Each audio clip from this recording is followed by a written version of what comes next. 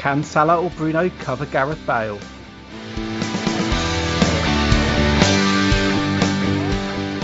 Welcome back, FPL Surgery listeners. Our headlines this week are Liverpool misfiring while Spurs can't stop scoring, who's on our FPL radar right now, and we do a deep dive into the Game Week 28 captaincy as well.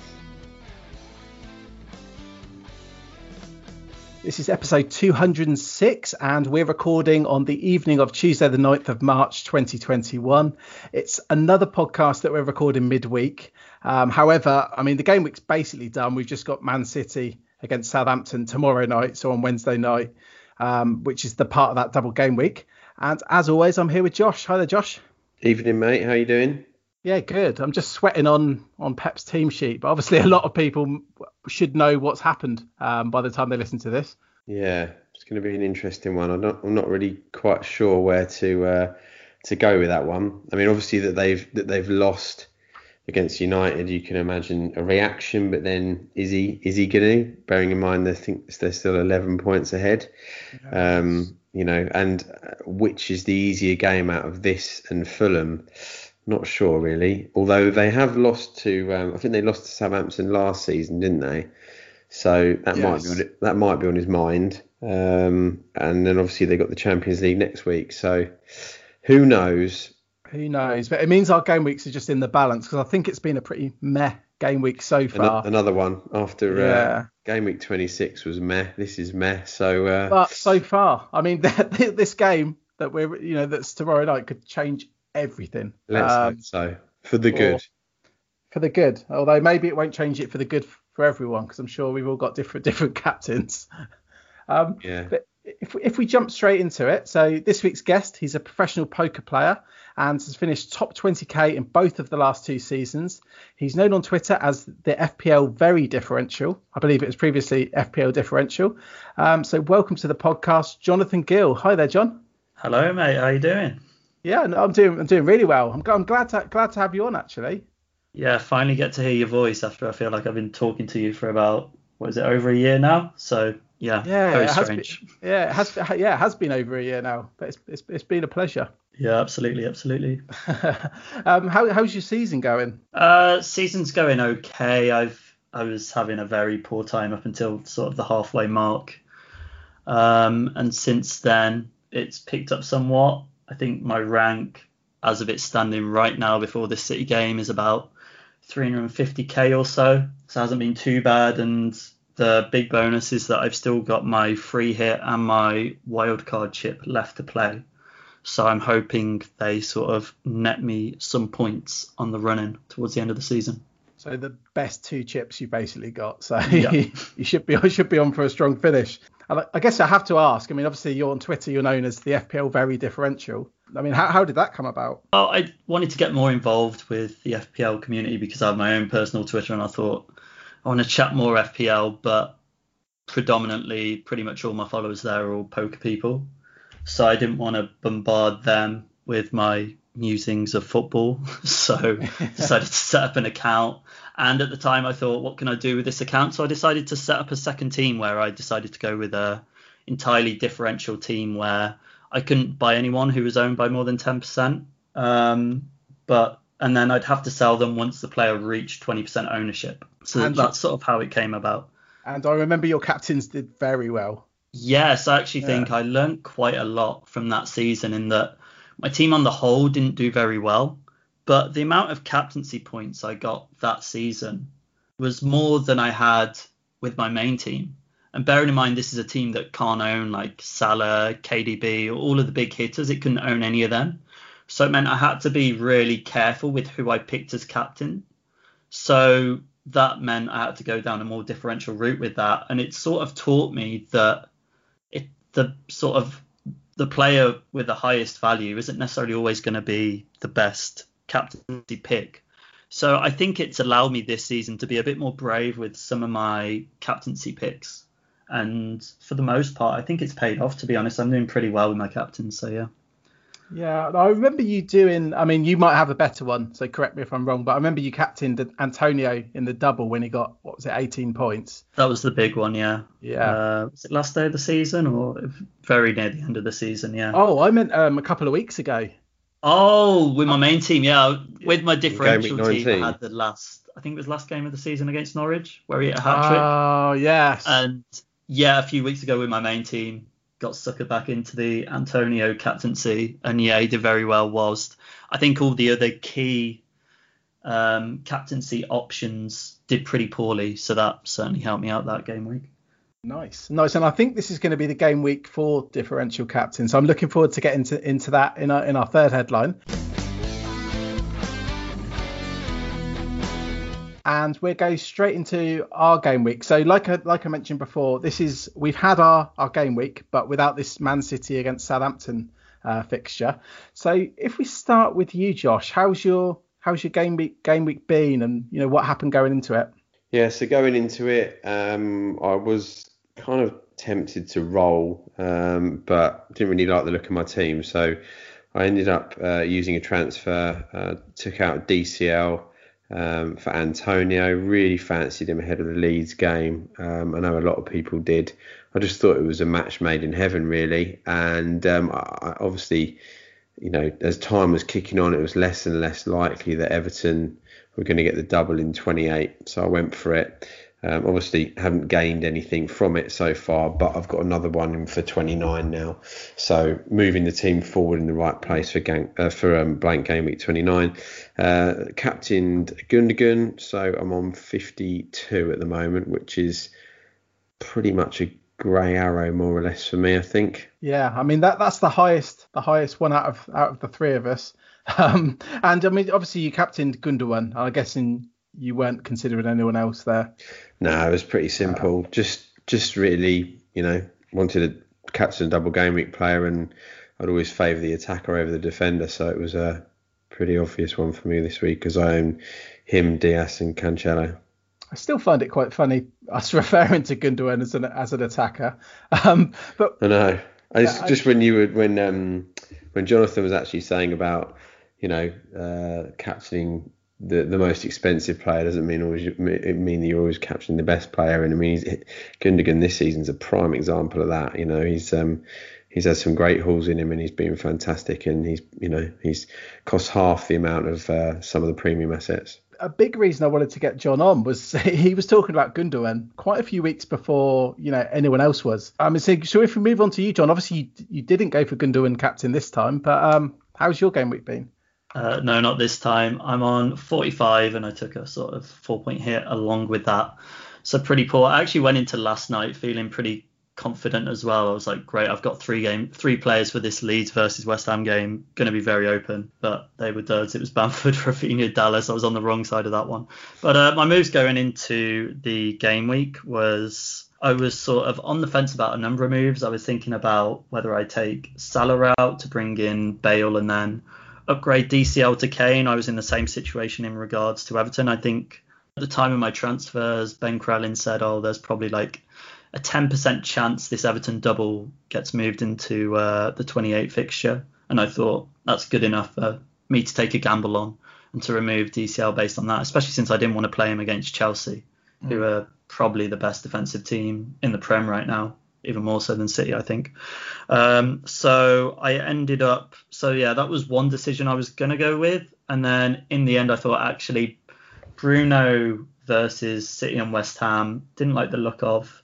However, I couldn't afford Bruno to Bale whilst going DCL to Kane. So instead, I decided to take Bruno out for Trossard, bench him. And that being very much a move for this upcoming game against Southampton. And then obviously they play in the blank against Newcastle. And then DCL out for Kane. So did remove Bruno, which is a bit painful rather than Salah. But got Kane in at least. So that's something. And obviously missed out on the Bale points, but not too worried about that one. No, and I guess just having Kane, it must have been a nice feeling. Big relief. The other night. Yeah, it must have been.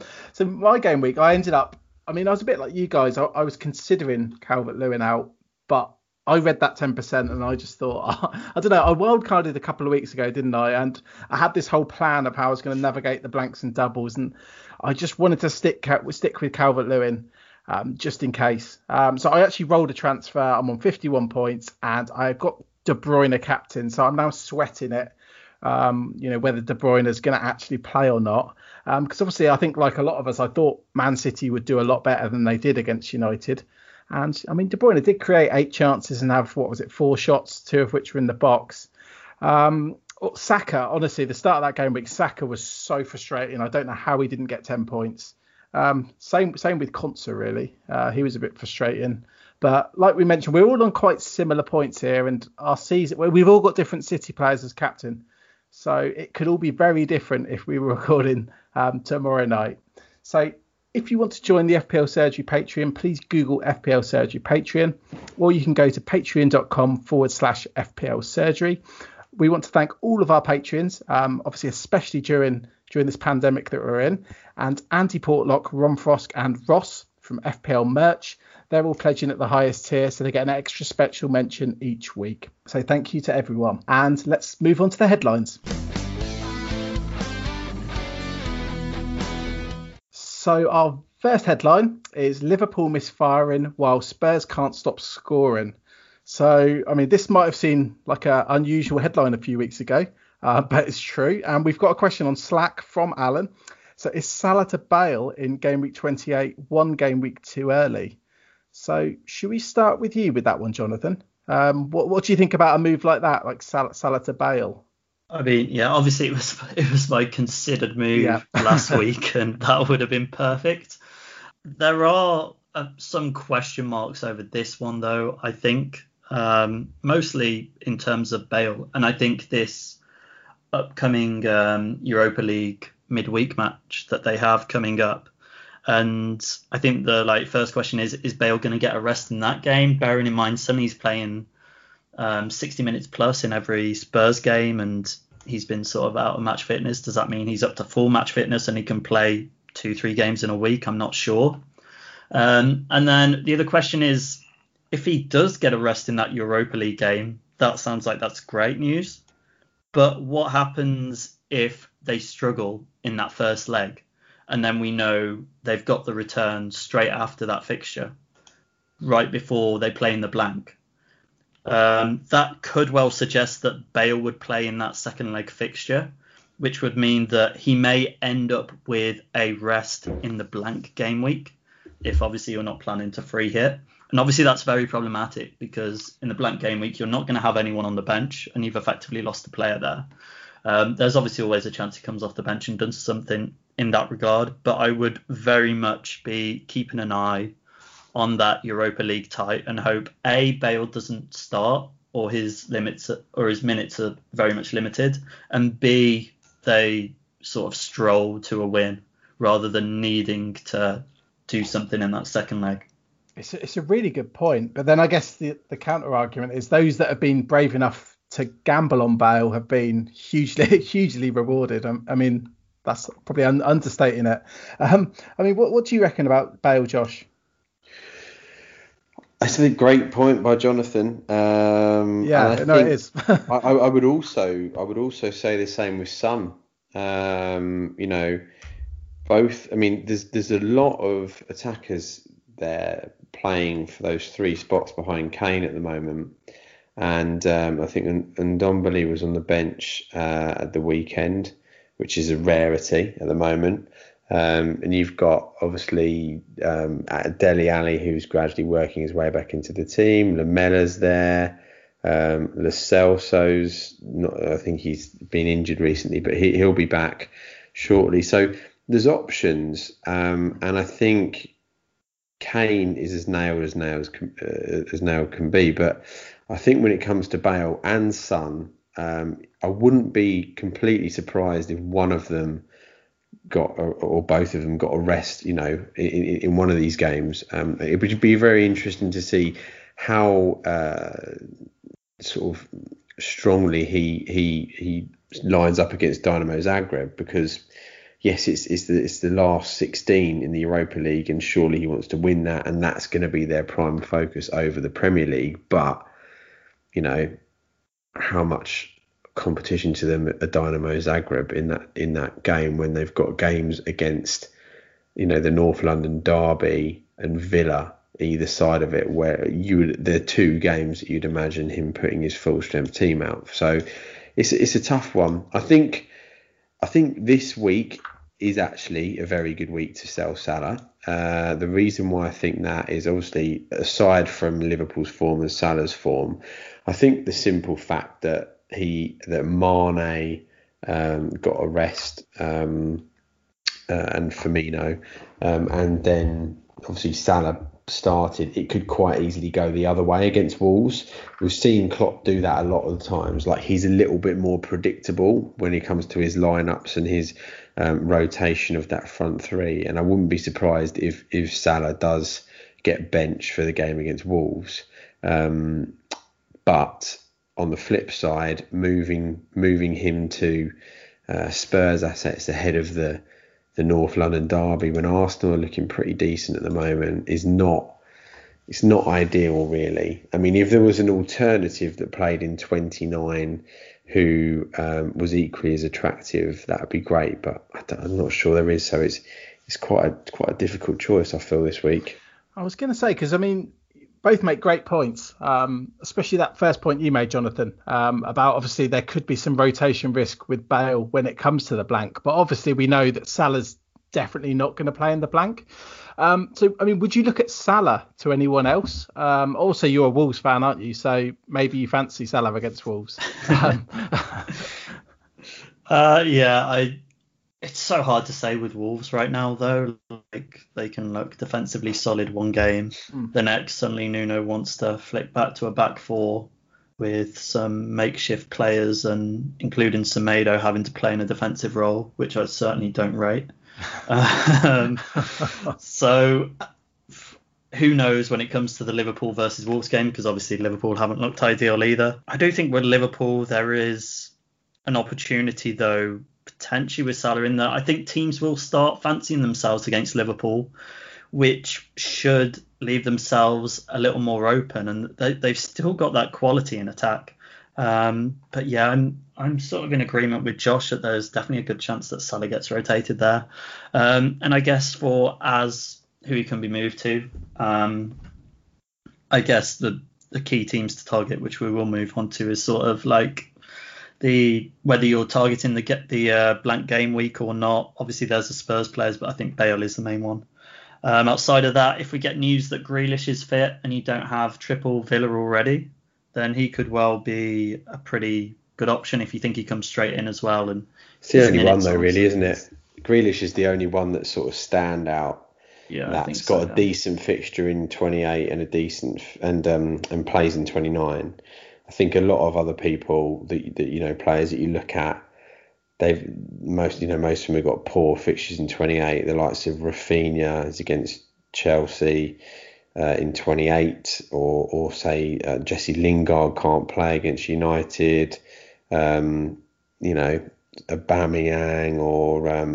or anyone else, like Arsenal, Saka. They've got Spurs, and obviously you've got the issue of the Europa League, any rotation and whatnot. So yeah, it's not easy. It may just be simple just to keep hold of Salah and then sell him in 29, and then he's obviously got no fixture in 29, and then 30 he's away to Arsenal, which isn't a great fixture. Is this where you big up Trossard? Talking of fixtures in both game weeks. Yeah, I was going to say, if there was someone a team I would target, I guess it would be Brighton, in that they do play Southampton, and bearing in mind Southampton are playing midweek, and so they have a much shorter turnaround. Brighton should be better rested, and obviously Southampton looked poor on the whole. As for who you pick out of that Brighton midfield, I did go for Trossard last week, but I'm already kicking myself that it wasn't necessarily Lallana who seems to potentially be given a run in, although obviously his minutes are likely to have to be managed also. But then even Pascal Gross, he's a pretty solid option, but it feels very weird to do Salah to one of these Brighton midfielders when you don't necessarily need the cash for anything. Like, it doesn't really free up any options. So I think obviously in your case you were getting Kane, and it was obviously a great week to do it. Yeah. I was going to say, if someone doesn't have Kane at the moment, then maybe they could do it a week later. It's about the only reason, but I think Trossard's great. He must be. I can't recall ever owning him, if I'm honest with you, but it must be a really fun player to own just because of his shot volume. Even though a lot of them are from outside the box, he does shoot a lot, doesn't he? I mean, I can see John's got Trossard and Watkins. So if he was in a league where you get points for hitting the woodwork, you'd have two great captain options there. That's what I'm all about, yeah. So let's move on now. So we'll move on to our second headline. So it's quite a big one, this one. So who's on our FPL radar right now? So obviously we're in quite an unusual situation right now where we're all trying to manage a blank game week. It doesn't look like at the moment that Everton Villa is going to have a double this week. But obviously there's still that 10%, 5% chance that still happens at the time of recording. So we go to a question first of all for you, John. So from Rich. So as someone who has a good track record of identifying differentials before they explode, Gundogan, the obvious example this year, is there anyone you are seeing that is worth a punt over the next few weeks until end of season? So it's quite a broad question from Rich. Yeah. But does anyone stand out to you? For the immediate future, and when we're looking at just the next few weeks, I think Brighton are the team to be looking at. Obviously, we know it's well documented they're pretty much the unluckiest team in the Prem. Yeah. Although I'm sure Sheffield United fans may want to argue against that one. You love XG, don't you? Yeah. But around the blank game week, I think the imminent fixture of Southampton's great, and then obviously Newcastle without any of their attackers sort of available essentially. That's a great fixture, and I think there's so many players that are decent options for this immediate future. And I'd say especially if you have a wild card. If you don't have the wild card spare, it's kind of difficult because their fixtures turn very sour straight after that game against Newcastle. But if you have a wild card, then I think loading up's pretty good. I think in defence, Veltman's a great option. He gets forward quite well. We have learned that unfortunately Lamptey's going to be out for the rest of the season, from what it sounds like. So Veltman will be holding that position. There's also Burn on the other side, and obviously Lewis Dunk getting up for corners and set pieces. And then in the midfield, Lallana, Trossard, Gross. There's good numbers around all of these players. Whoever you fancy, take the pick. Essentially, and I've always been a bit of a closet Mopé fan, but I think like it's very difficult to find a way in for an extra forward at the moment. I think most either have as DCL, Kane, Watkins, Bamford. I think the majority probably have 3 out of those 5, and potentially with another player who they don't necessarily want to sell. So it's a bit more difficult to bring in a forward at the moment. But yeah, plenty of midfielders to pick from. So they're the main ones for the next couple of weeks. Nice. And what about yourself, Josh? I mean, on Brighton, first of all, I think obviously, they are. I think I had a look across the season so far. They were up to game week 26. They were third in terms of XGC, so expected goals conceded. I think that's quite a well documented one. And they were 5th in terms of XG. So in terms of where they are, they, from a stats perspective, they should be pushing for Europa League or even Champions League spots. But obviously the reality is they're completely not, and they're right down the bottom of the league.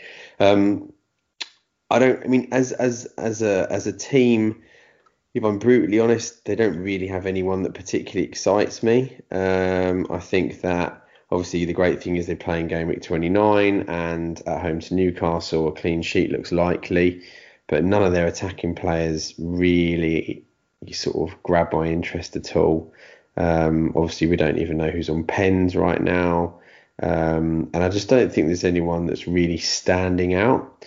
But in terms of other picks, I think like Jonathan said earlier, we've got to look at game week 29, and I think you've got 4 fixtures there, and I think the 2 teams to target personally are Leeds and Spurs. I feel Leeds is. I know Fulham are looking great, but Leeds is fixture away to Fulham and Spurs away to Villa are the 2. I think Brighton, Newcastle and West Ham, Arsenal are a bit of a wash in terms of, you could see a 1-0, 2-1, whereas I think Leeds could give Fulham a really good game, and similarly with Spurs against Villa. So those would be the sort of areas that I'd look for 29. If you're looking at other stuff that's non-29, I think the Chelsea defence is obviously standing out massively at the moment. I think the only one... I told you, mate. I told you. Just a bit late, yeah. I think ahead of my curve. Yeah, the only one that's really nailed though at the moment it was obviously Mendy, the keeper, and Azpilicueta. Anyone else at the moment is kind of getting a bit sort of sporadic with their minutes, really. Reece James looks like he's gradually working himself into the team. Rudiger obviously only got his first benching recently, but it's a bit of a dicey one to pick anyone but Azpilicueta, really. Reece James, we were talking before the pod, weren't we? He's like a bonus magnet. It's ridiculous. And I'm gobsmacked as well that he's not got sort of any attacking returns yet. He's an amazing player. I mean, I'll talk about how much I think Reece. I think he's our best player, hands down. You mention it on every pod, Josh. I do, but I don't own him. But I think I owned him, and it wasn't good. Same, yeah. I did own him, and I did own him earlier in the season when I had him and Chilwell as a double up, and obviously you had the triple up. But I could see myself going back to James on wild card potentially. I just want to give it a few more weeks just to see how nailed he really is. I gave it about 20 weeks. How long did you give it, John? Similar to you, I think. I was on it. I was definitely key man of the Reece James fan club. I was all over him until the 1s and 0s started floating in. But Josh did it from afar, telling everyone that had him that he was great. The thing is, it's never Reece James's fault, because when you put him on a pitch, he's incredible, and he'll never have a bad performance. And I've never seen him have a bad performance this season. He's great going forward. He's great defensively. I think he has had a few niggling injuries, and I think now with Tuchel, he's the most unpredictable manager in the league at the moment with his lineups. So who knows? Apart from Mendy and Azpilicueta, I could not tell you. I mean, last night a guy on Twitter, FPL Big Bear, said, "I've got Shaw sat first sub. What do you think of the chances of Rudiger and Mount not starting?" And I was like, I can't see it, because Mount's like probably our most nailed attacker at the moment, and Rudiger's played every game under him. It's funny you mentioned that, Josh. Both were benched. Because I was thinking like a couple of days ago what we might talk about on the pod, and I was thinking Rudiger and Mount would be quite a good discussion. And then, like you say, they were both of them were rested or dropped or. Yeah, so for me it's Mendy if you want to look at a keeper, but at the moment, why would you when he doesn't play 29? And Martinez is just fantastic. And then Azpilicueta. The rest are all in the void right now, in my opinion. Give it a few more weeks.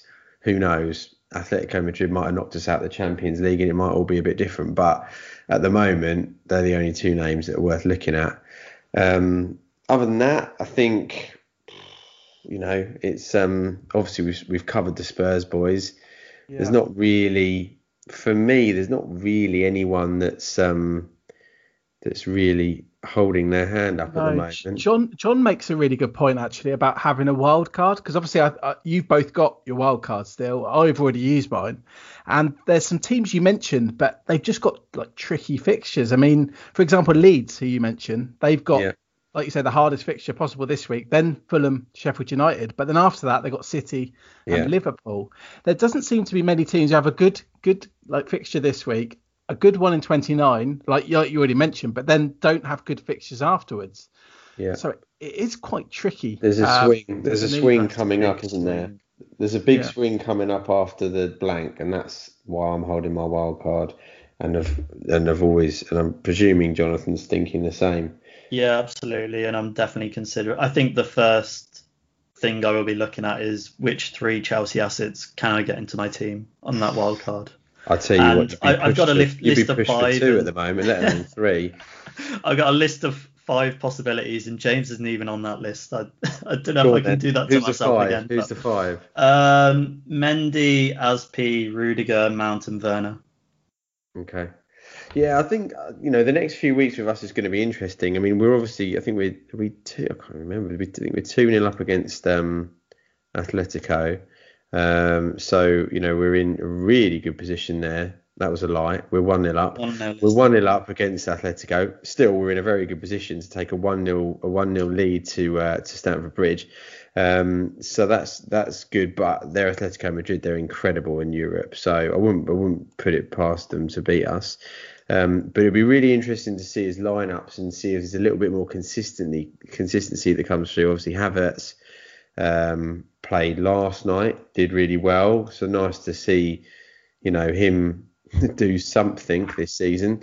But yeah, I think even someone like Pulisic, Pulisic has done nothing under Tuchel. Same with Ziyech, nothing under Tuchel. Both of them have got hardly minutes as well. This is the danger, though, isn't it? Because obviously we're in game week 28 now. You're going to give it we could give it a few more weeks to see what happens, and then suddenly it's game week 38, and it doesn't even matter anymore. Yeah, but I think you've got we've got Leeds away in 28. I don't personally think that's a fixture to invest in the defence for. In my opinion, I think we'll concede. I know we've been keeping clean sheets week in, week out, but I think we'll concede. Leeds are a great attacking team. Then there's the blank. Get that out of the way. Then is when it gets really nice. West Brom, Crystal Palace, Brighton, West Ham, Fulham. 5 game weeks in a row. I mean, that's fantastic before we go away to City. So, yeah, I think if you can give it a little bit of time to see what happens with the Champions League, get the blank out of the way, then it's really worth looking at us 30 onwards. But at the moment, I just feel so strongly that, the attackers, I just don't know who's going to turn up each week. And even what formation, we'll be playing the same formation, but in terms of are we playing Werner or are we playing like an Abraham Giroud? Mount's probably the most nailed one, but even then he got rested last night. So I think it's been a pattern of your season where your defenders have been the best assets. Obviously the defenders, the personnel has changed. But I mean, even players like Zuma were absolutely incredible at the start of the season. I guess a word of caution I'd have, and maybe I'm saying this because I don't have a wild card, is, do you remember wild card in game week 2 or 3, because there were some huge fixture swings? There's always that danger, isn't there, when wild carding, that you could move to what you think perceive as the new template and make your team weaker.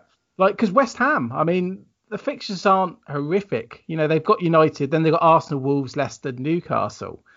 They've been performing all season, on both ends of the pitch, and they could outperform the Chelsea defenders, for example, and the attackers. Prime example, Emi Martinez. So if you're a wild card in game week 31, you're going to look at his next 2 fixtures and go, Liverpool away, Man City at home, or he's got to go. But then he's Emi Martinez. Then you sell 20 points. Yeah, you're absolutely amazing this season. And then after that, he's got West Brom and Everton. And it's not just that, is it? It's how good he's been. I'm 50-50 as to whether he'll go on wild card now because of his fixtures. But it's those sorts of decisions where, you're right. You can get almost, you can almost over manage it. But yeah, I think with the other thing I'd say about Chelsea, and this season, obviously on the pod, I've been quite negative about us, and it's never been about the potential that we have, that each individual has as a player. It's been more about the uncertainty of our lineups, and I think really at the moment, I think we're spoilt for choice in terms of in terms of picks. Yes, the premium picks aren't doing particularly well at the moment, but in terms of like the value that you've got in players like Gundogan, Rafinha, there's some great budget strikers still, Antonio, Bamford. Are you really going to be sat there with, in my opinion, with the likes of Pulisic, Ziyech, Havertz, Werner? I can't see it at the moment. They need a bit more consistency to start moving to them. Mason Mount, yes, maybe, but even then, like, I still think he's quite a dull pick for 7 million.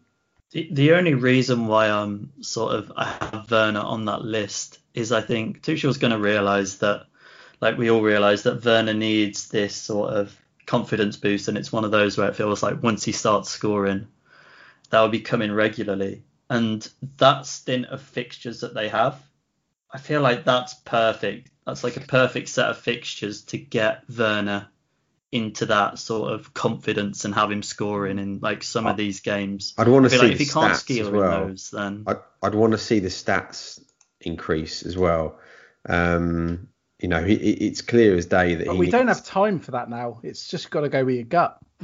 Yeah, I think I'm taking a gamble. That's all it is. But I think the thing with Werner, I mean, you look at him. He's only hauled really twice this season, and one of them was 2 assists. The guy's got 5 goals. So, it's one of those where I think I'd want to see a little bit of an upturn in stats before I was confident that, okay, if he gets a goal, he can keep this going. Because as a side at the moment, Chelsea, yes, we're keeping loads of clean sheets, but we're not scoring any more than 2 goals a game. We're playing Leeds next. I think I'm with John here. I mean, like, it's not a stats based thing. I think maybe it's because my rank's bad as well. But I can see the appeal of Werner, but maybe I can't back it up statistically. And also, it would be so typical, wouldn't it, that Havertz and Werner hit form just ahead of the Euros, and Germany win it all. Oh, they probably will.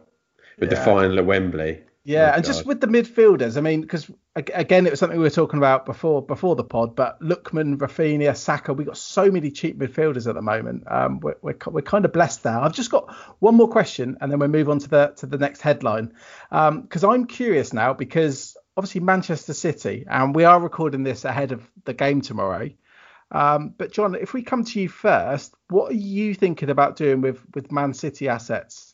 Well, I guess for the next few weeks or whatever, it's simply a keep until I wild card and I reconsider. I can't really see myself coming off triple Man City. I mean, obviously Gundogan's form has dried up recently in regards to the points he's scoring, but you watch him, he's still making those same runs.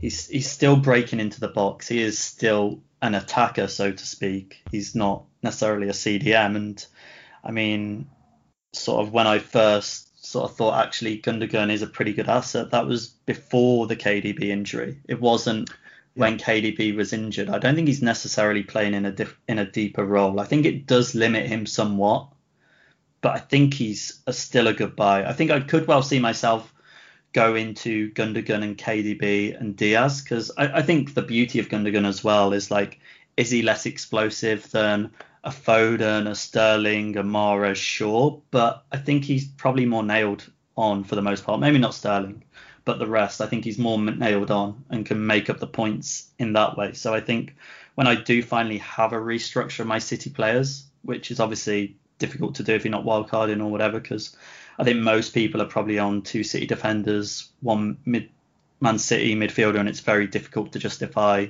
a -4, maybe even a -8 to change that. But after that, I'm thinking I could well see myself being on like Gundo, KDB, Diaz, just for the nailedness. Yeah, I can see that. I mean, Josh, if you didn't have wildcard, because for example, I mean, I don't have wildcard, so I'm almost considering removing some City players in the next couple of weeks. How would you play it? How would you proceed? Difficult, isn't it? I mean, it's all about how soon they can essentially close the title off. I mean, the title's still going to be their priority. I think it actually weirdly works in our favour that they just lost to United. It drags it out a little bit longer, especially as United are second, and they're still there 11 points behind. I can't see them catching them, but it does play a little bit more into our hands.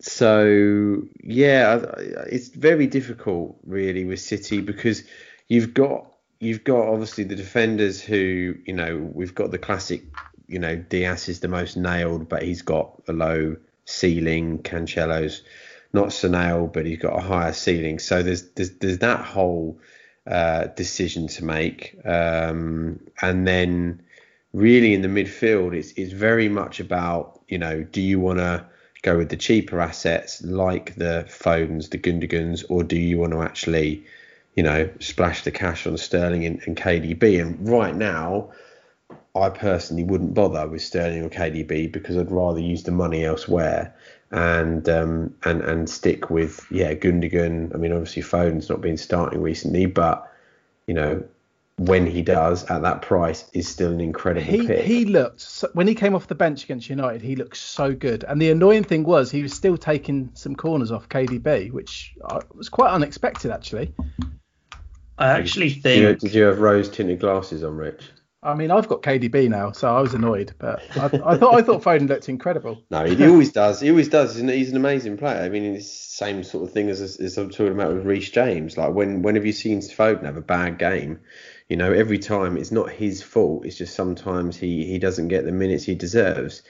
And Mahrez, Mahrez, every time Mahrez plays, he hauls pretty much, or he does something.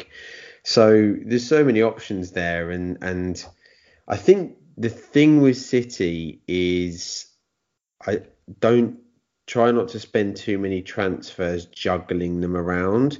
I think that, I'd say the best bit of advice I'd give is that try and work out what essential formation you want your City players to be in. As in, do you want one defender, two attackers, or two defenders, one attacker, and then they're at least there. And then, I think you've probably done the right thing, Rich, right now. Go for one defender, two attackers. And the good thing is you've got one premium, one budget, and a defender. So therefore you've got all the flexibility to go to wherever you want. Plus there's a lot of good defenders around at the moment, non-Man City ones. Exactly. Chelsea, Chelsea ones, a double up on Chelsea would be like Jonathan said earlier with Azpilicueta and Rudiger. I mean, God, if we'd have been saying that a couple of months ago, that would have sounded horrendous, because neither of them were seeing any game time, but now they are. So yeah, I mean they're a bit dull versus the likes of Cancelo, but yeah, they're putting in the clean sheets, and as we spoke about earlier, they've got great fixtures coming up. So there is other options and other different ways of going through. I just think with City, it's great to have flexibility, is what I'm saying. What you don't want to be is, for me, if you're sat there with triple defence, you've got no flexibility. Triple attack, no flexibility. And the other name that is going to crop up, guaranteed, before the end of the season is Sergio Aguero. There will be. No. Did you not see it? He looked horrific. I think he's done. Yeah, but I'm basing that on one game. I mean, I think it's KDB. I think KDB's been awful since he's been back. Did you hear what I said? He had 8. He created 8 chances. Doesn't mean they were good though, does it? I mean, look at that chance he created for Diaz when he scored against. He seems to be losing the ball all the time at the moment. When I've seen him play, it's like he just looks really off it. His touch. The thing with KDB, it's not like we were talking about Ben Rama again before we started recording. He's a selfish player and he could get dropped for playing like that. I don't think Pep's going to drop KDB because he loses the ball a bit. It's a bit like where Trent loses the ball a lot, doesn't he? But of course, but KDB's 11.8 million, and I mean, all these creative players lose the ball a lot. Bruno loses the ball quite a bit. I do think that if KDB is not necessarily like the one that you're looking at, I think there is an argument for Sterling being an option again. And the reason I say that is I feel like when KDB was out of the team, Sterling was very much sort of hugging the touchline, staying out wide, didn't really seem to be making too many attacking runs into central positions.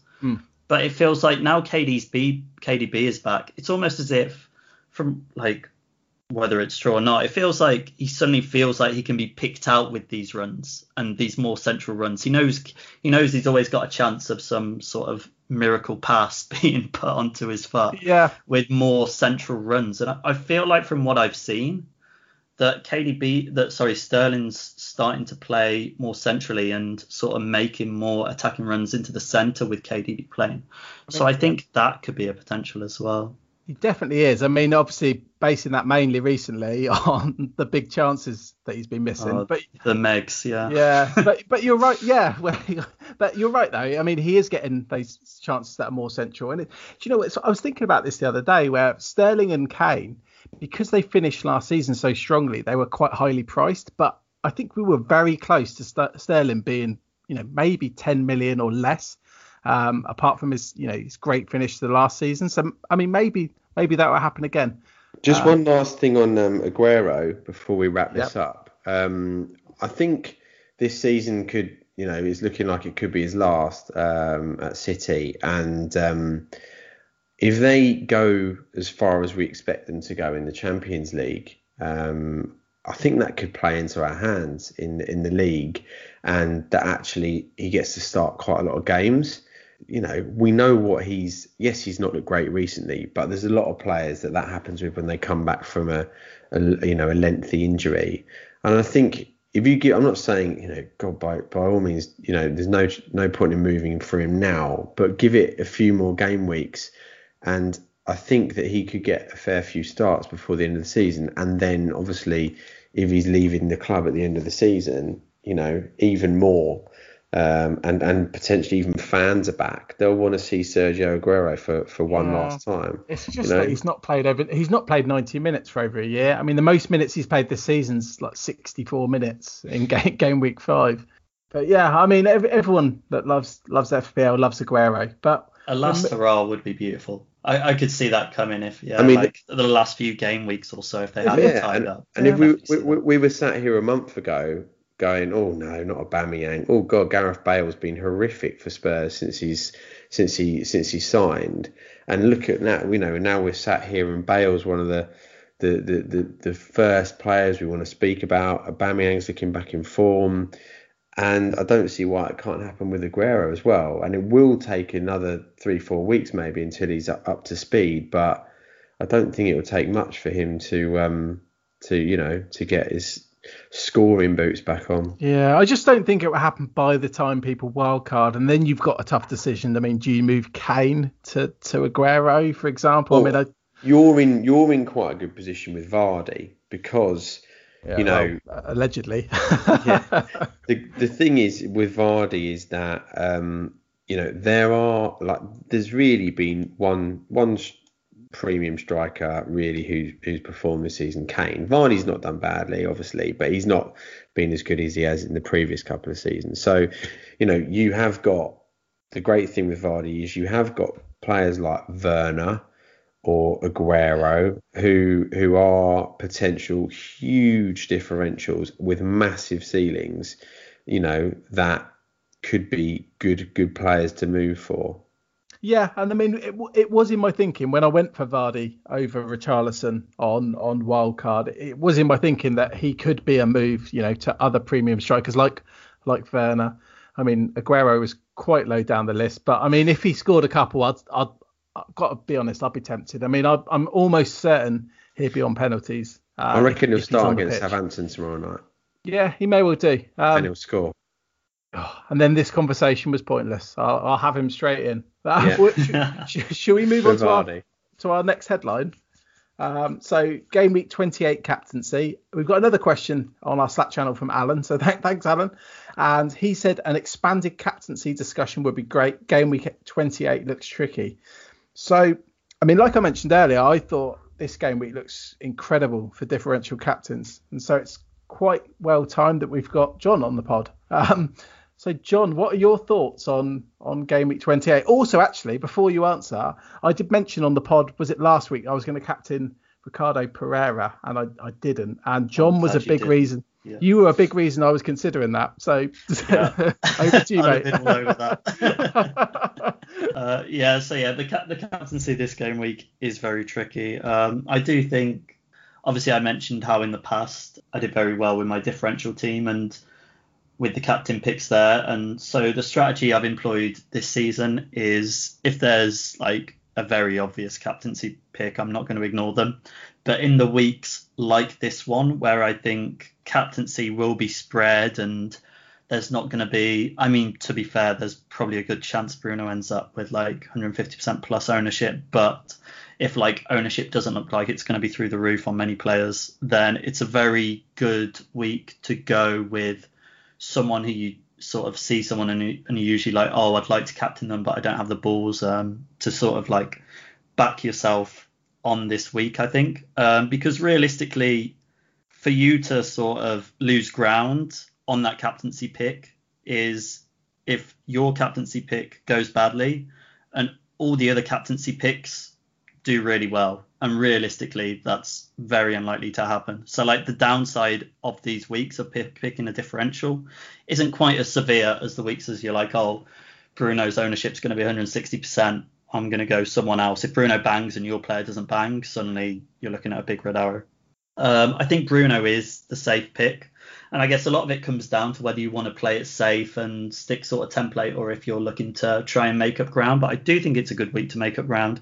I think the obvious ones are Bruno, who I now don't have in my team, so he won't be there for me. And obviously Kane. I think the North London derbies a tricky one to call this season. I think like historically results are very mixed from like 0-0s to 3-2s and whatever you may have, and Arsenal look pretty decent defensively.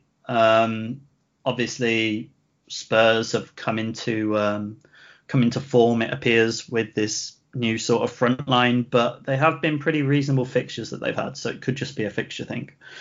And then outside of, I guess, the two safe options, if you want to go a bit more rogue, I've seen a lot of discussion about a potential Martinez captaincy. I don't think Newcastle XG, at first I thought it was pretty low. So I thought, obviously, you don't want to captain Martinez because you want the save points. But then I've been looking at the shots that Newcastle have been having, and they've actually had quite a lot of shots despite low XG, which is, I mean, a goalkeeper's dream, really. You just have Shelvey, who absolutely can't help himself anytime he has the ball 30 yards out. He just pings one like straight down the throat of the keeper. It's like save point after save point there. So maybe Martinez is an option. However, I actually prefer Konsa if I'm looking at the Villa backline, given that he does look pretty decent in the air. He was very unlucky not to haul against Wolves, I think. There were two chances in there that could well have gone in. So I think if you're looking at Martinez, if you do have Konsa or you're thinking about moving to more Villa players ahead of the blank game week, Konsa could well be your man for a captaincy. There is the option of potentially even Watkins against Newcastle as well. Obviously, his form hasn't been great. He loves hitting the post. But if Grealish is potentially back, we could see an upturn in their chances. I would say if you own any Chelsea attacker and you think they're likely to start against Leeds, that would probably be my pick. Leeds are always going to leave themselves open, and it all comes down to whether you think they start or not. Obviously, you can be hurt by the potential rotation there, but I think that could be a good shout if you do have that kind of player in. Yeah, I think like you mentioned, it's a great week for those differential captains. And I mean, just looking at my team, I was looking at defenders as well, because we've got like Luca Dean, obviously against Burnley, like again Ricardo Pereira against Sheffield United. It does feel like and also obviously we don't know what's happened in the City game, so the City players, despite Fulham being a bit better or quite a lot better defensively recently, they could be tempting. What do you think about Jamie Vardy? Yeah, there's a fair few great options. I think Vardy is a good option as well. All depends on your team. If you feel like you have a player who's like, okay, this is their week, I think it's worth like taking the punt unless you're very adamant about really trying to maintain rank and you want to go down the sort of steady route of captaining Bruno I'm not even sure Kane's ownership's going to be that high, although I imagine a fair few will captain him. But I think if people have got Bruno, they'll probably captain Bruno. So I think Vardy's a great shout as well. And Richarlison, with how attacking he's been as well, looks a pretty good option. Looking at Bruno's stats, and I know it was against Man City. I mean, he had one touch in the box, and obviously that was the penalty. I mean, he doesn't even compare to De Bruyne in that game, but I suppose that could be game flow. You know, United playing on the counter. But what do you reckon, Josh? I actually feel the opposite. I actually feel that there's not many options here, and it's a really tough one for that reason. Are you captaining Bruno? I don't want to. I don't want to, but I can't really see many other options at the moment. It's him or Kane, really. I mean, personally, would never captain a goalkeeper or a defender unless they had a double game week. So that rules me out of sort of Martinez or any defender. I guess the only thing I would potentially look at is like Cancelo if he got rested against Southampton tomorrow night. But yeah, I mean, normally, you know, when you look at captaincy, you go, right, where, you know, what are the sort of weaker teams, or what are the teams that open up a bit? Who are they playing? And I don't really like the teams that they're playing in terms of picks. And then you look at the bigger teams, really, and even their fixtures, really. I mean, City away to Fulham's not easy. We don't know what lineup they're going to put out. United's fixtures against West Ham, Liverpool's a tough fixture against Wolves, and you've got the North London derby. So you look at Chelsea, and then you go, okay, they're away to Leeds. That's a bit of a better fixture. But then all of a sudden you think back to what I was saying earlier about what attackers nailed. Okay, Mason Mount, he's just been rested. Are you really going to captain Mount? So for me, it's more of I actually see it more as a problem than an opportunity. Whereas normally with game weeks like this, there's an opportunity, as in there's a you know, that they, you know, you can see a haul potentially. Whereas I personally can't see one. Like you know, you spoke about Vardy. Leicester look awful at the moment, and Sheffield United have been a lot better defensively in recent weeks. Where's your Jamie? I was convinced you were going to use a thing about Vardy, who he supports. Oh, that he supports Sheffield Wednesday. Yeah.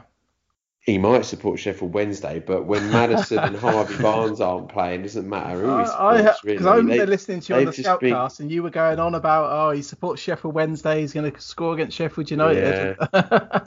I think the thing is that it's two things, isn't it? They've not got Maddison or Barnes, but also he's been playing up front with Iheanacho, and we know that Vardy needs to be up front on his own, the main man, all the balls feeding into him.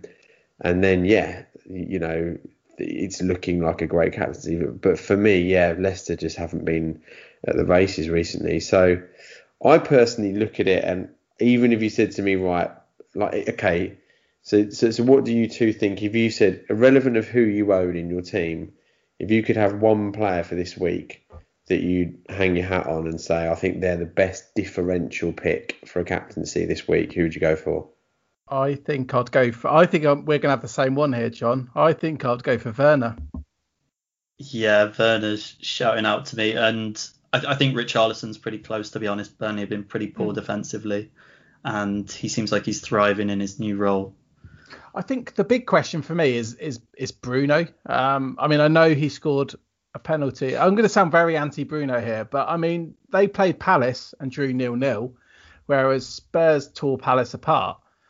I don't see Bruno as an obvious captain this week, and I think that's why it blows it open. And I don't know. I mean, it feels like a lot of potluck this week with who you go with. I think West Ham might be a slightly better fixture than the Palace game, to be honest, even though they're clearly better, because I think West Ham will fancy that game and will ultimately leave themselves a bit more open than Palace did against them. What's interesting about that is, do you remember, I think it was this game anyway, Bruno was benched against West Ham in the return fixture, came on at half time, and I think he created like 6 or 7 chances and got bonus points off the bench. So I guess we don't have that fixture to look back on, but he did do very well in the second half. But maybe part of what's putting me off is that West Ham look pretty solid defensively. The only issue with United now is that obviously Rashford's injured. I do think that'll impact them quite a bit because he's not quite part of the FPL points we expected this season, but he's a very important player to them. So basically, there's no clear answer to this question. There isn't, and I don't want to captain Bruno. Fun. That's but fun. Right now, I think it's him or Kane, and I put out the poll earlier, and it was him and Kane who were the runaway. I think that North London derby is going to be low scoring. Mourinho's going to set up very, he'll set very up differently to how he played against Palace and Burnley. Yeah, for sure. I'd imagine so. Yeah. You'd imagine there'd be 3 sat in the middle, not 2, and then probably just Bale, Son, and Kane, not more as well. And I think Arsenal was set up differently as well. Although the best game I saw this weekend was Arsenal Burnley. That was a lot of fun. Unless you own Pepe or Saka like me. But should we go through the Iceman's Piss? And then we'll come back and we'll go through a few questions. So, of course, the Iceman's Piss break is sponsored by FPL Merch.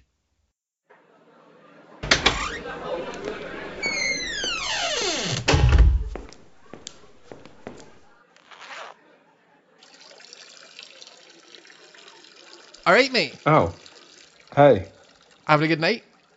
Yeah, fine, thank you. I'm just watching the game. Oh, yeah, me too. Do you like mugs? What, like receptacles? Ah, yeah, like coffee mugs. Yeah, mugs. Do you like them? I suppose. Well, mate, if you play FPL, there's this guy right on Twitter called FPL Merch who makes mugs exclusively for those Belter managers who finish in the top 100,000, right? I'm talking 10k, 50k, 100k, and I'm drinking out of one right now that I got from last season because I did so well, and I don't drink out of anything else. Are you interested, my friend? No, I'm alright, thanks, mate. But if you get a top 100k finish, then why not celebrate with an FPL Merch top 100k mug? Mate, no offence, but you're being the weird guy in the pub toilet. Only £10, our brilliant mug to mark your brilliant season. Seriously, don't worry about it. Thank you, but I've got to get back to the second half.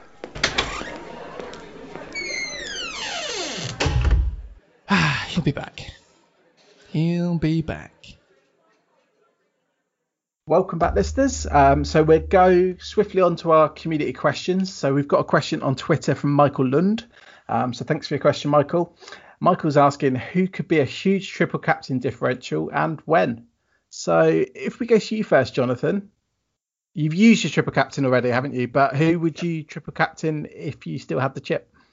I think I would. I mean, I think there's sort of later on in the season upcoming doubles likely to happen, so I would be saving it for that. I do think still having a triple captain chip is probably a pretty big differential in itself. I think the vast majority of active FPL managers have probably used theirs, to be honest, whether it's the most recent double or the double earlier on in the season. But the sort of games I would be targeting, I mean, typically I'm always of the opinion each season that if I'm using a triple captain, I want it to be a penalty taker. So that even if they play poorly or whatever, there's always a chance across a period of 2 games, if the fixtures are pretty reasonable, that they find themselves with a penalty. So I tend to look down that route. And I would just be looking out for the teams that are leaving themselves pretty open. At first, I thought, well, Leeds seemed like the obvious candidate with how open they've been. They've actually been defensively not too bad recently, looking at sort of XG conceded, although the match against West Ham, it ended up being 2.4, so I guess that deleted that. So I think Leeds are still an option to target. And then Burnley, they're not their typical robust selves at the back. West Brom is starting to come into some defensive form, it seems like. Again, with the XG conceded, that seems to have steadily improved under the management of Allardyce, obviously. And then, I mean, Villa have been kind of poor defensively. That could be one that you target. Obviously, they're doing very well in the league, but they're still conceding a lot of chances. And Southampton have obviously been the main team, and obviously Sheffield United as well. And I would suggest Newcastle. So yeah, I'd just be thinking about teams to target rather than the players themselves, and then I'd be targeting if the penalty taker has good fixtures. I'd be pretty happy going with them, and that doesn't necessarily mean it has to be like Kane in a Tottenham team if they double or whatever. It could potentially be Vardy if Leicester do end up picking up some form, or sort of elsewhere, decent attacking option. Could be a good shout.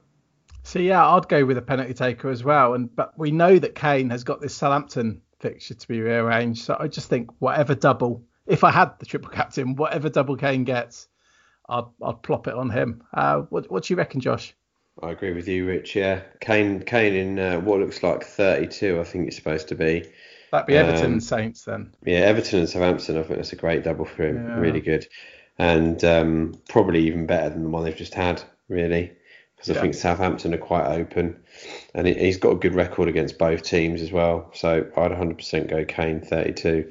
If you want a differential, I mean, there's going to be some other little double game weeks coming up. I think the one for Everton and Villa will come up soon. So maybe like a Richarlison, something like that, is pretty lowly owned as it is at the moment. But yeah, I think Kane's a sensible move.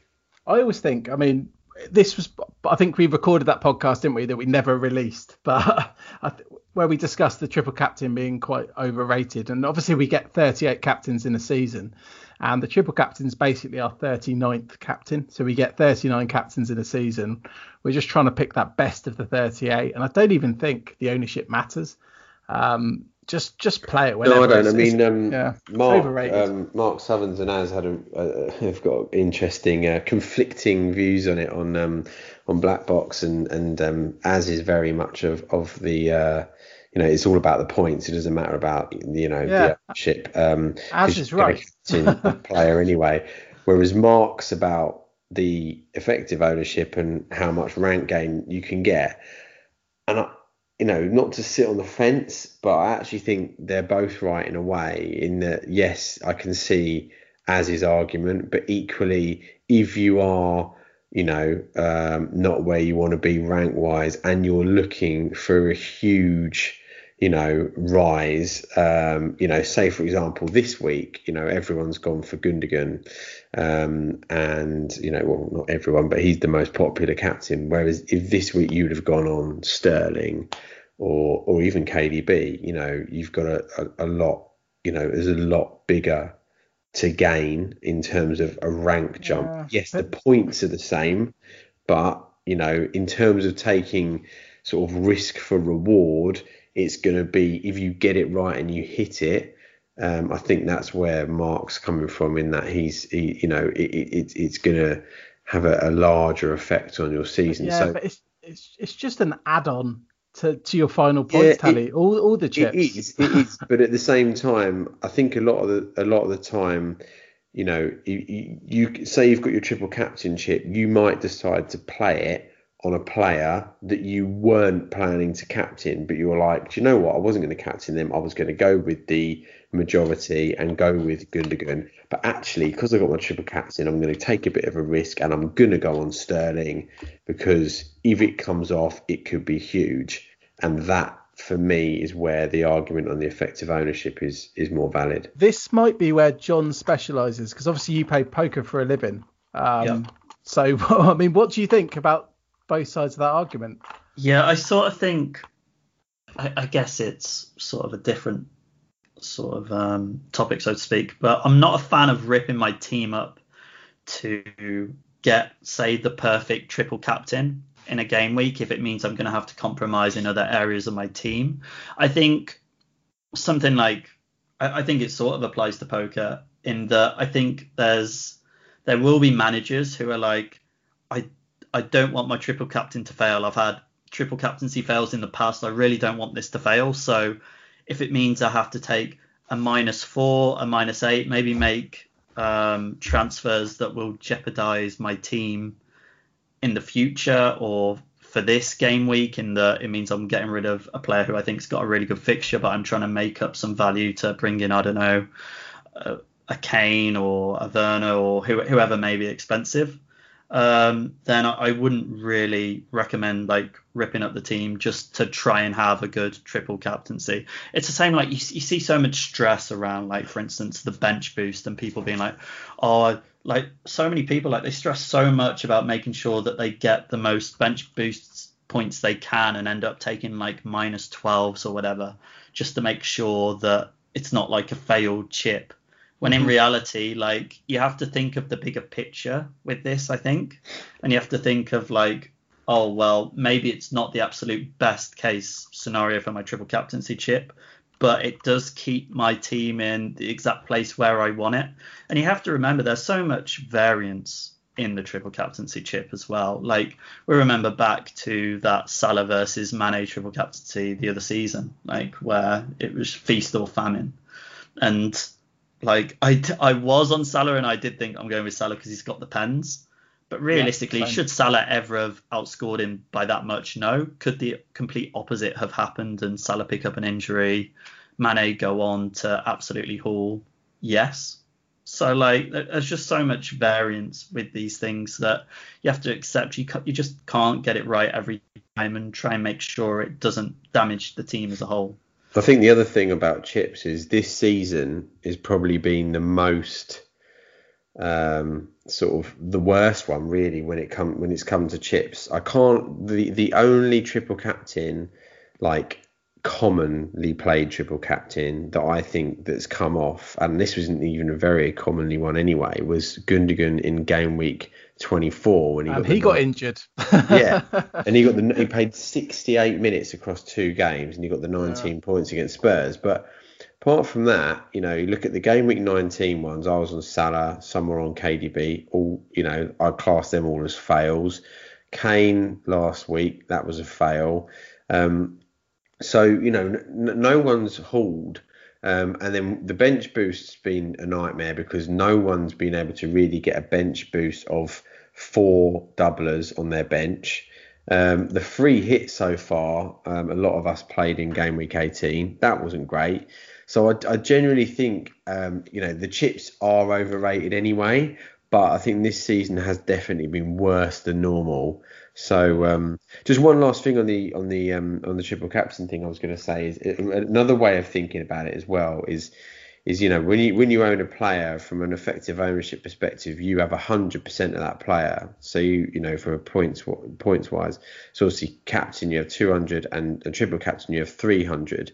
So if you are going to captain a Gundogan this week, which that we're in now, you've got a gain of 150%. Right, because he's roughly EO of about 150, I think, roughly 140, 150. So you've got 150% gain on him. If you did go for someone like Sterling, who's probably at about 25%, I'd say, 25% effective ownership, you've got 275, and that's massive. So it's just if you fancy, like I said earlier, risk for reward, then I think the triple captaincy chip can be huge, but it is just, I guess, luck of timing it right on the right player. You're just gambling 2 of your 39 captains in 1 week with that. And I triple captain Foden, but I didn't triple captain him because he was a differential. I purely did it because Champions League was about to start again. And I thought I want to triple captain a Man City player without doing massive surgery. So a bit like what John was saying, I didn't want to do loads of hits to get the Man City player in I wanted. I just thought Foden's going to play twice. Man City are not going to rotate in this one, but they might in future doubles, which obviously we don't know if they have yet or not. So I just wanted to play it on a Man City player. That was a prime example for me. Prime example of, if he had, you did all right if you really get like 11 or something, wasn't it? Got 11, so triple. Better than most triple captains this season, right? But if he had have gone off, right, and he'd have got like 25 points and, times 3, 75, you'd have rocketed. Whereas if you'd have just gone, do you know what, I'm going to triple captain, Kane when everyone else is already captaining him in game week 32, and he gets 15, you're going to get 15 more points on the crowd. Whereas in Foden's case, you get 75, where a load of us, including me and most of the game, the 8 million players, they don't even own him. So it can be points. 15 huge. Points isn't many points in the grand scheme of things. That can literally be choosing the wrong defender one week. That could be going for Reece James instead of Zuma. I don't know. Yeah, whereas 75 points when, not to mention what it can do in your mini leagues, with all the people in your mini leagues, hardly any of them own Foden, and you're like, right, you've got 75 points on all of them. It's, it can be massive. So I think, if you want to take the risk, and then go for it. So we'll move on to our feedback. So we got some feedback this week from Alistair Tweets. Always extremely interesting to have someone who really knows the stats on, because even better, they are not a serious FPL player, because he gives you a fresh but rigorous perspective. Lots of good stuff about interpreting stats, which is still where the community is weakest, in my opinion. So yeah, I really enjoyed that episode last week. I'm sure you did as well, Josh. Yeah, it was good to have James York on, and nice to, like Alistair says, get a different perspective and a non-biased one too. Yeah. No, I thought it was really refreshing. Definitely helped convince me on the Trossard move as well, and the whole Brighton discussion. I was going to say, John, I mean, I know you love XG, so I did think of you when he was talking about Brighton, and so it's almost not that different this week to last week in a way. But we'll move on to our partner chat. So obviously, Mikel Tokvam's algorithm. You can sign up for that at patreon.com/transfer algorithm. And of course, he does the Iceman's team. So I'll read out the Iceman's team first. He's got Martinez and Pope in goal. So an expensive goalkeeping combination. Then he's got Diaz, Trent, Stones, Struijk, who I told him he'd be dropped, Loughton, Salah, Son, Rafinha, Gundogan and Basuma. And up top, he's got Kane, Antonio and Watkins. And he's got 3.8 million in the bank as well. So Mikel's feedback is, so time for some good advice again. I must say, it's not like you are a careful listener. The chance of you listening seems about as great as Liverpool keeping a clean sheet. Anyway, this is what you should have considered by the Game Week 28 deadline. You are currently on 7.5 players in Game Week 29, including one Basuma and half a Struijk. All transfers obviously go down that route now, of hopefully getting you to 9.5. After Game Week 29, it's time to look forward to some potential rescheduling, as well as the Game Week 33 blank for teams including Spurs and Man City. That's why Game Week 31 wildcard now is taken into account when toggling the algorithm. Your obvious weakness is therefore Salah and Gundogan going forward. Unfortunately, Salah is your strongest captain option this week, so it is a bit silly to go for a sell before next week. That leaves Gundogan for one of the top options in midfield that you can afford. Grealish, if fit, will be the main candidate, with Bale a good second. Then again, for next week, Gundogan is just as good, so it doesn't make sense timing-wise. That leaves it perfectly reasonable to do nothing, setting up for some great flexibility going into the blank. So the Iceman ignored Mikel's advice, and he's being advised to roll the transfer this week. So I'm sure James will probably do like a -12 or something. And we're also partnered with Fantasy Football Hub and have been given the exclusive sign-up code of Surgery15. So go to fantasyfootballhub.co.uk and you can sign up there for 15% off using that code. That's capital letters Surgery15. And of course, we're partnered with FPL Doodles at FPL Doodles1 on Twitter. He does the artwork for the pod release tweet every week. And John, I think he's just done some artwork for you as well. Yeah, I figured I finally need an avatar, and over the moon with what he's done for me. Yeah, it's beautiful. Yeah, no, honestly, I'm so jealous that guy. He does it so fast as well. Yeah, crazy turnaround on it. Yeah, incredible. So we'll move on now to our transfers. So that's our transfers and our captains. And if we go to you first, John. Yes, my transfers are going to be very much coming up to the deadline. I'm unsure at the moment, but a lot rests on the Tottenham game in Europe that we touched on earlier, and whether I do think Bale will be likely to both play against Arsenal and in the blank. If I think there's a good chance they get a rest if they look in a good position in the Europa League game. Outside of that, not too sure. Probably roll, to be honest, if that doesn't look like it's sort of going my way, and then I'll have a better idea for the blank game week of who's likely to start in that Spurs blank game week.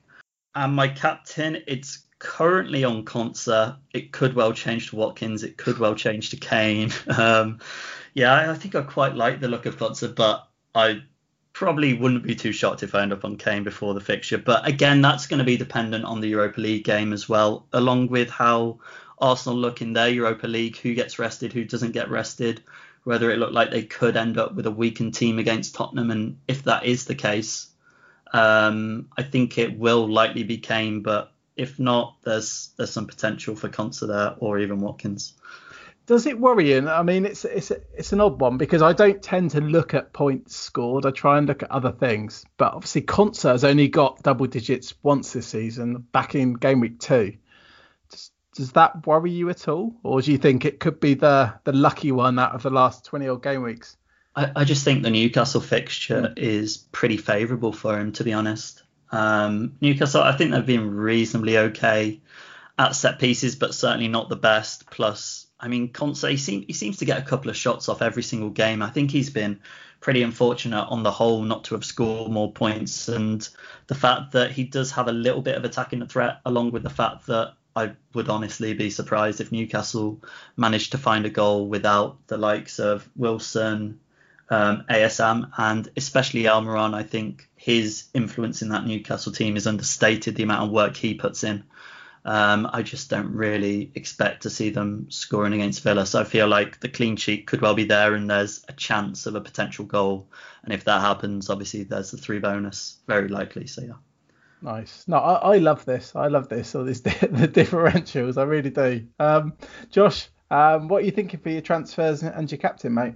I'm going to sell Harvey Barnes. So I did want to do it last week, but couldn't really see a replacement. So this week, tempted to move him to Grealish if Grealish is back, or I may even consider a -4 and do Salah and Barnes to Son and Bale, which could be quite interesting ahead of the blank. So that's what I'm thinking. Wait, so you've got one Spurs attacker at the moment, and you'd look at getting all 3 in? Yeah. Oh wow. Well, I mean, it's Barnes to Grealish is a simple move. Keep Salah, and then move Salah to one of Son or Bale for 29.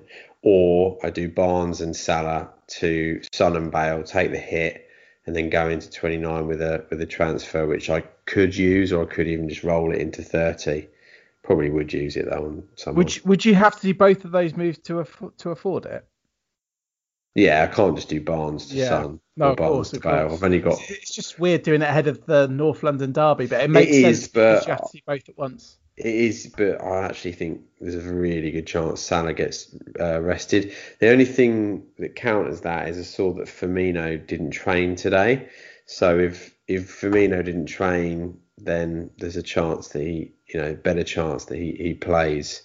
Probably with Mane and Jota against Wolves, because that's not an easy game for them, and they need points in the league. Of course. And did you say who your captain was? Sorry. Captain, as I said earlier, I mean, it's for me at the moment, it's pretty much Bruno or Kane, which sounds and feels so dull, unless someone gets rested for City on Wednesday that's not Diaz, as in if Cancelo or Gundogan get rested, I could be tempted by them. But yeah, I wouldn't captain Diaz. So it'd either be Cancelo or Gundogan if they get rested, or Fernandes or Kane. I think pretty like I said, I feel it's a tough week. So anyone, just none of the other cheap boys really. You just won't captain Harvey Barnes basically. No, and if I do, my vice captain will be either Fernandes or Kane, Cancelo or Gundogan if they get rested. So nice, simple. Yeah, see, mine's not simple. Like, so obviously I wildcarded a couple of weeks ago, and I was preparing for these game weeks, and obviously Everton Villa is looking increasingly unlikely, not to happen. So I've got 2 free transfers. I've already got Saka on the bench. and I need to move someone out. And I look at all my players. Like, I know I've got Vardy and Ricardo Pereira, who I don't want long term, but they've got Sheffield United this week. I've got Luca Dean and Calvert-Lewin. They've got Burnley. I've got my 2 City midfielders. I've got Konsa. He's got Newcastle. Basically, I'm playing a 4-3-3, and I really like the team. I've got 7 players for the blank. I need to do a transfer. I can't just burn it. And I kind of wish I'd done my backup keeper to McCarthy last week. Not McCarthy, to Fraser Forster last week, just to make use of a transfer. So I really don't know what transfer I'm going to do. I'm maybe even considering Calvert-Lewin to Watkins, although Calvert-Lewin himself's got a great fixture. But I'd be buying myself with that transfer an extra fixture in the blank game week. Captain-wise, at the moment, I'm on Vardy. I might be tempted by Ricardo Pereira. I just really like that Sheffield United game. Or if I want to play it safe, it would be Kane. But I just don't see the North London derby having many goals in it. So at the moment, I'm on Vardy. But I can't make his stats look good unless I include that Liverpool game. They never are, though, are they? No, they're not. But I mean, they're really bad. They're really bad, Josh. But so, I mean, captaining he's a Sheffield him, Wednesday fan. So captaining him, sometimes you've just got to sit there for 80 minutes and just wait, and then one ball through and he's in, and there you go. All the penalties, mate, because they've had more penalties than Man United. I mean, I remember I had him game week 1 against West Brom. He had a non-penalty XG of 0.00, but he scored 2 penalties. So yeah, I'm on Vardy, but it's tough. It is really tough when, we've not even seen the Man City game tomorrow, and maybe I'll end up on De Bruyne. But we'll move on to our differential picks before wrapping up. So if we go to you first, John. Mine is Adam Lallana this week. He's looking more influential in this Brighton team the more I see of him, as he gets sort of fed into the team a little bit more with more minutes. And he did actually come on a couple of games ago when his minutes were still being managed up top as a sort of out of position striker, I think, or sort of like a false 9 position alongside Mope. So there's potential for that, although I wouldn't necessarily expect it. But he's looking sort of on it, very low ownership, and obviously a move to Lallana. I think if you're considering Brighton, this week's a pretty good idea to go for it. I went for Trossard. I'm already regretting the fact that I didn't go for Lallana over Trossard, maybe, although I think they're very sort of similar kind of players, kind of options. But yeah, I think Lallana looks pretty good with the Southampton game and Newcastle game coming up. Nice. And it segues very nicely into Josh's pick. It does. This was before I even knew that John owned him, but mine's Trossard, because I felt like I've got to pick someone who's got a game in 29. Obviously got really good fixtures now with obviously Southampton away and then Newcastle at home in 29. So I mean, I just think he's a fun pick, really. So if you've got a spot free in your midfield and you fancy a bit of a punt, I think he's a great option, and he's 0.7% owned. So yeah. We're turning into a Brighton podcast. They've got to explode eventually, haven't they?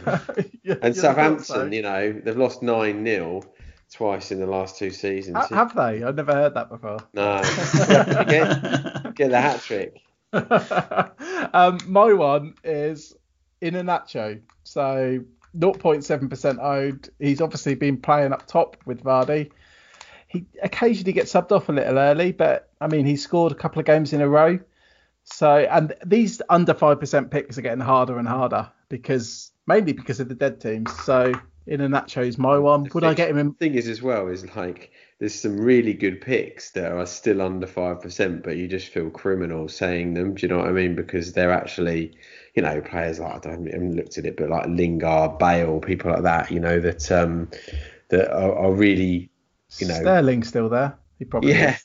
But they might be differentials, but they're still quite owned amongst serious players. Yeah, and then you get players like Vardy who are over 5% owned, but it doesn't really feel like it. It's probably a lot of zombie teams and me. But please help support the podcast at patreon.com/FPL Surgery. Please join the FPL Surgery Podcast League. The code is 439HW9. Find us on Facebook, SoundCloud, Reddit and Twitter. Twitter handles at FPL Surgery. Subscribe on iTunes and remember to rate the podcast 5 stars. Or you can email the Iceman, fplsurgerypodcast@gmail.com. So, John, thank you so much for coming on and talking about Brighton. You didn't get to talk about Wolves that much. For the best, mate, for the best. Yeah. Did you want to shout any Wolves players out before we finish? I guess there's going to be a slight fixture swing. So Neto, world-class player. Yeah. Neto will be on my radar. He's great, like isn't he? my team. Yeah, look, he's so good. I think he saved Nuno's job single-handedly, to be honest. And surely Connor Cody with his new goal threat that he's found. Neves has been getting into the box recently as well on the end of crosses and whatnot. He's trying to take up the Gundogan role in the Wolves team by the looks of it. So yeah. I couldn't believe that chance though that Connor Cody had against Villa. I mean, he scored against City, which was like, oh my god, he's just wiped out that clean sheet. And then he had like such an amazing chance against Villa. I mean, I think at 4.8 million, Cody's. Is this thanks to Southgate? Was it Southgate that found that Connor Cody can cross the halfway line? He let him go up for corners, didn't he? Whereas obviously Nuno didn't in the past. Yeah. I feel like he may have potentially been going up as well because Bolly's been out the team. Whereas I would say Bolly's a better aerial threat than Cody, so there will be more crosses aimed at Bolly's head rather than Cody's head moving forward potentially. But maybe he's the new John Terry. And where can people find you on social media, John? My Twitter handle is @lowfpltsb, and if you just search the FPL Very Differential, and you'll see my beautiful new profile picture as designed by Doodles. Yep, perfect. And Josh has just got one more thing to say. Up the pod. Up the pod. Up the pod.